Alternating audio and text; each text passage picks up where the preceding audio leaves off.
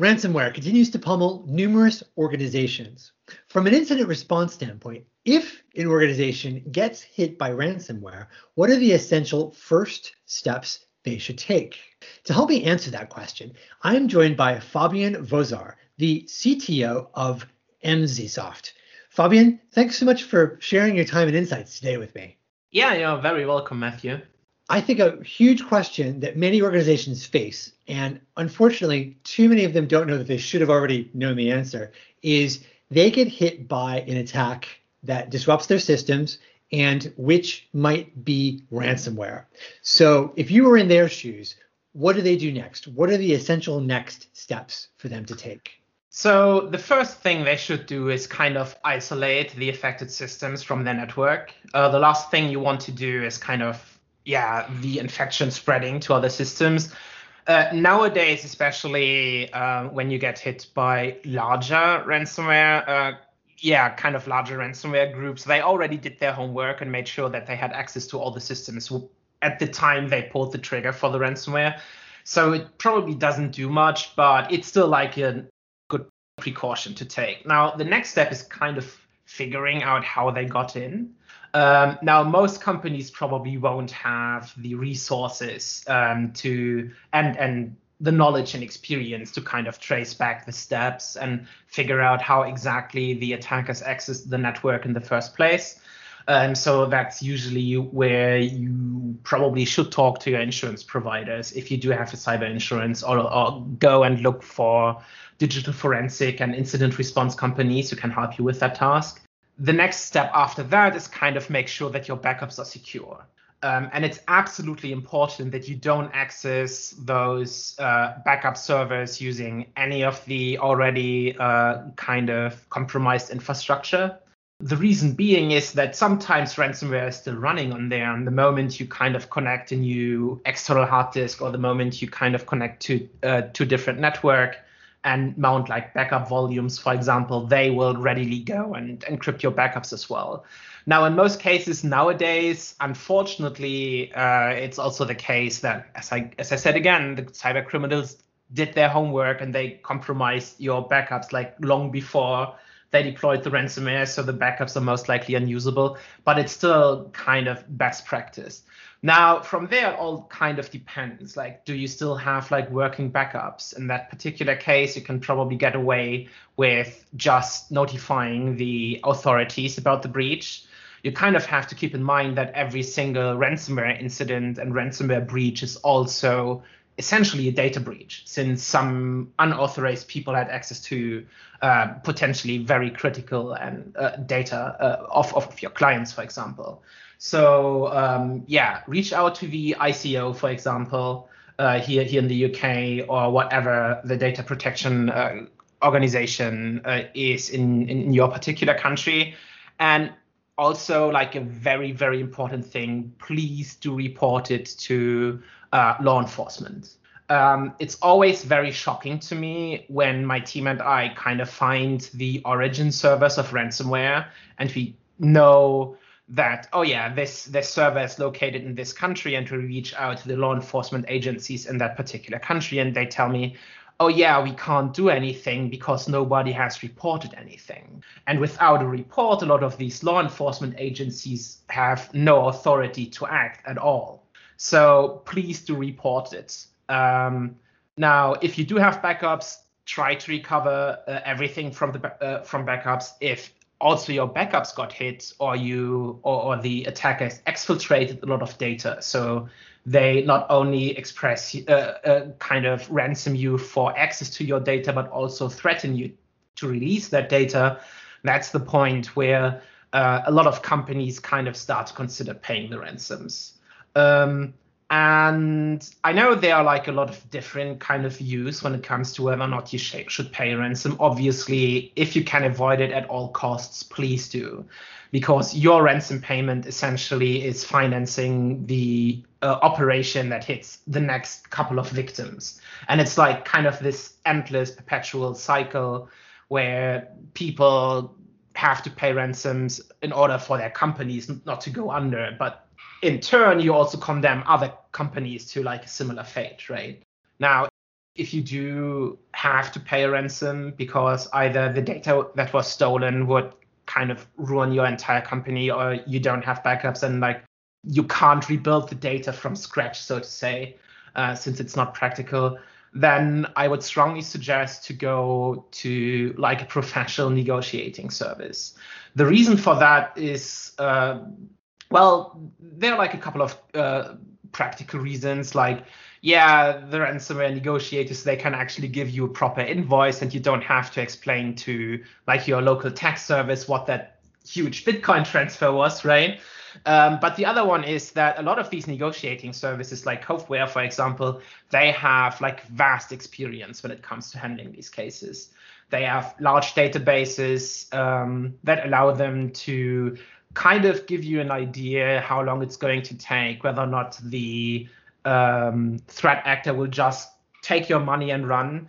And they will also have like valuable insight into whether or not the decryptor that you will get back when you pay the ransom is actually working, because not all these decryptors actually perform reasonable. A lot of them kind of cause issues. Well, that's one of the fascinating insights. Coveware, other negotiating firms are available, of course, but in the quarterly reports that Coveware has put out with the trends that it's seeing, it's been interesting to see it call out different strains of ransomware being more or less reliable on multiple fronts. For example, on the actually giving you a decryptor front being one of them, encrypting the data in a reliable manner as opposed to shredding it being another, and then being able to decrypt the data. There seems to be a huge degree of variability based on the various strains and apparently the technical knowledge of the attackers or developers in terms of whether or not your data is going to come back out of the encryptor the way that you need it to. Yes, you're absolutely right. So there are like a couple of general rules. If you got hit by like a very large campaign or by like a very large threat actor, they usually have their stuff together. So there, the recovery chances are actually quite good. However, there are a lot of kind of, I would call them lone wolves when it comes to these crimes, like single threat actors, like one or two people teams, that where the risk of them just taking your money and running is like quite high. We are talking, they usually use ransomware that you can just readily purchase off of darknet markets, for example. Phobos is a good example. Zeppelin, those threat actors, since they are only usually one or two people, they can be very volatile and unpredictable. And they can disappear yes, without warning. If they get a $10 million payday, there's no incentive for them to stick around, I suppose. A common technique is also for these threat actors to just ask for a very small ransom, and then once you pay that ransom, they will ask for more and more and more. So that's like a potential threat. Now, there is ransomware out there who will just kind of damage files during the encryption process, as you mentioned. We actually reported about quite a few of those. For example, Ryuk was one of them, who in about like 5 to 10% of the data that it encrypts kind of damages it, and there's like no recourse for recovering it. It's just gone, right? Now, the other thing is true as well. There are ransomware families out there who will encrypt the data correctly, but their decryptor kind of messes up. And those are actually quite common. And those are also the cases where my team and the company I work for, MCSoft, is kind of stepping in, since we have been releasing free decryption tools for the past 10 years. We have like a vast knowledge about what are the things to look out for and how to write decryptors properly. So it's one of the services we do offer to ransomware victims if they do run into the situation where the decryption tool isn't working, that we can provide them with one of our tools for a flat fee. So they can recover the data using our tools. One of the services we offer to any ransomware victim, and we offer it completely for free, is to take a look at the ransomware that they got hit by and give them advice what their recovery options are, essentially. So if you don't have an insurance provider, or if you want like even if it's just like a second opinion to what your incident response team or your insurance provider told you, you can simply reach out to us. We have a form on our website. You can just fill it out and we will get in touch with you, usually within 24 hours. Fantastic. All right. Thank you for sharing information about that resource.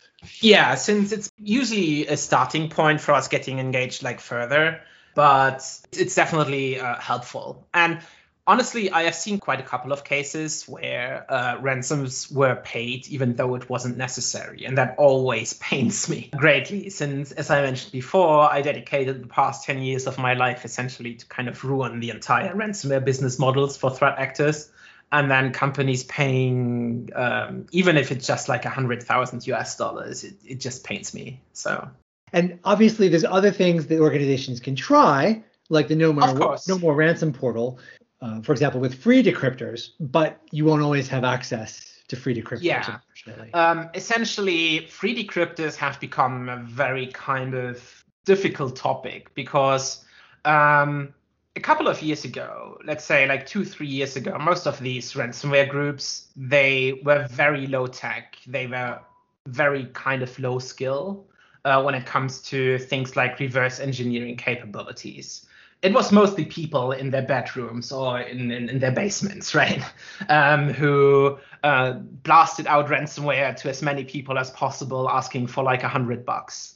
So nowadays, however, whenever you release a free decryptor for a ransomware family, you kind of have to assume that by releasing this tool for free, the threat actors will know usually within less than a day what the actual vulnerability in their code is that you're exploiting in order to decrypt the files for free.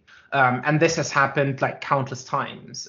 For example, Bitdefender released a free decryptor for a ransomware family called DarkSide. And it took the DarkSide threat actors to figure out pretty much within a couple of hours what the actual flaw is. They closed the flaw, and now once again, nobody can decrypt their files for free. So it's kind of a balancing act between making these decryptors public and helping as many victims as possible, but also preventing the tool to get into the hands of the threat actors so they can take it apart and figure out what their mistake is. Well, our approach is we kind of have contacts to all the major places where victims usually show up. Places like Bleeping Computer, for example, places like ID Ransomware, which is kind of similar to No More Ransom, where we are also a contributing partner. So we have access to all these places, and whenever we see victims show up for certain ransomware families where we can help without the victim having to pay anything, then we have the capability essentially to reach out to those victims in private and help them privately. Now, the downside of that is that we don't get a lot of media attention, but that is kind of the point, right? We want to fly under the radar to not alert the threat actors so they can actually improve their ransomware contraptions. So, yeah. So basically, I guess a moral of the story, if you're a ransomware victim, is contact incident responders, or as you said, if you have cyber insurance, that is the starting point, and they work with pre-approved incident responders. Correct. But also to ask around to see if there are any known solutions. And I guess an age-old piece of advice with ransomware was, if you can get by without having to pay for a decryptor, it's possible that a decryptor will come out in the future, even if one is not currently available. So if that situation should happen to be the case for a victim, they might get out of jail in the future for free, I suppose. Yeah, there have been several cases where once the entire ransomware campaign kind of closes down, essentially once the developers made enough money, so they're shutting down the entire project, that they are releasing all the keys for all the victims. That has happened in the past. But you also have the cases where law enforcement agencies, for example, kind of manage to track down these groups, managed to arrest certain people who had access to the keys, and then the law enforcement agencies have access to the keys and can give you your data back. Both has happened. So lots of options, or I guess avenues, that victims should explore. hopefully in advance of becoming a victim, so they know what to do and have the right defenses in place. But then if they do become a victim, there are multiple potential ways that they could get helped from the likes of Emsisoft and others. So Fabian, thank you so much for your time and insights into ransomware and responding to ransomware today. Yeah, sure. You're very welcome. I have been speaking with Fabian Voser, the CTO of Emsisoft. I'm Matthew Schwartz with Information Security Media Group. Thank you for joining us.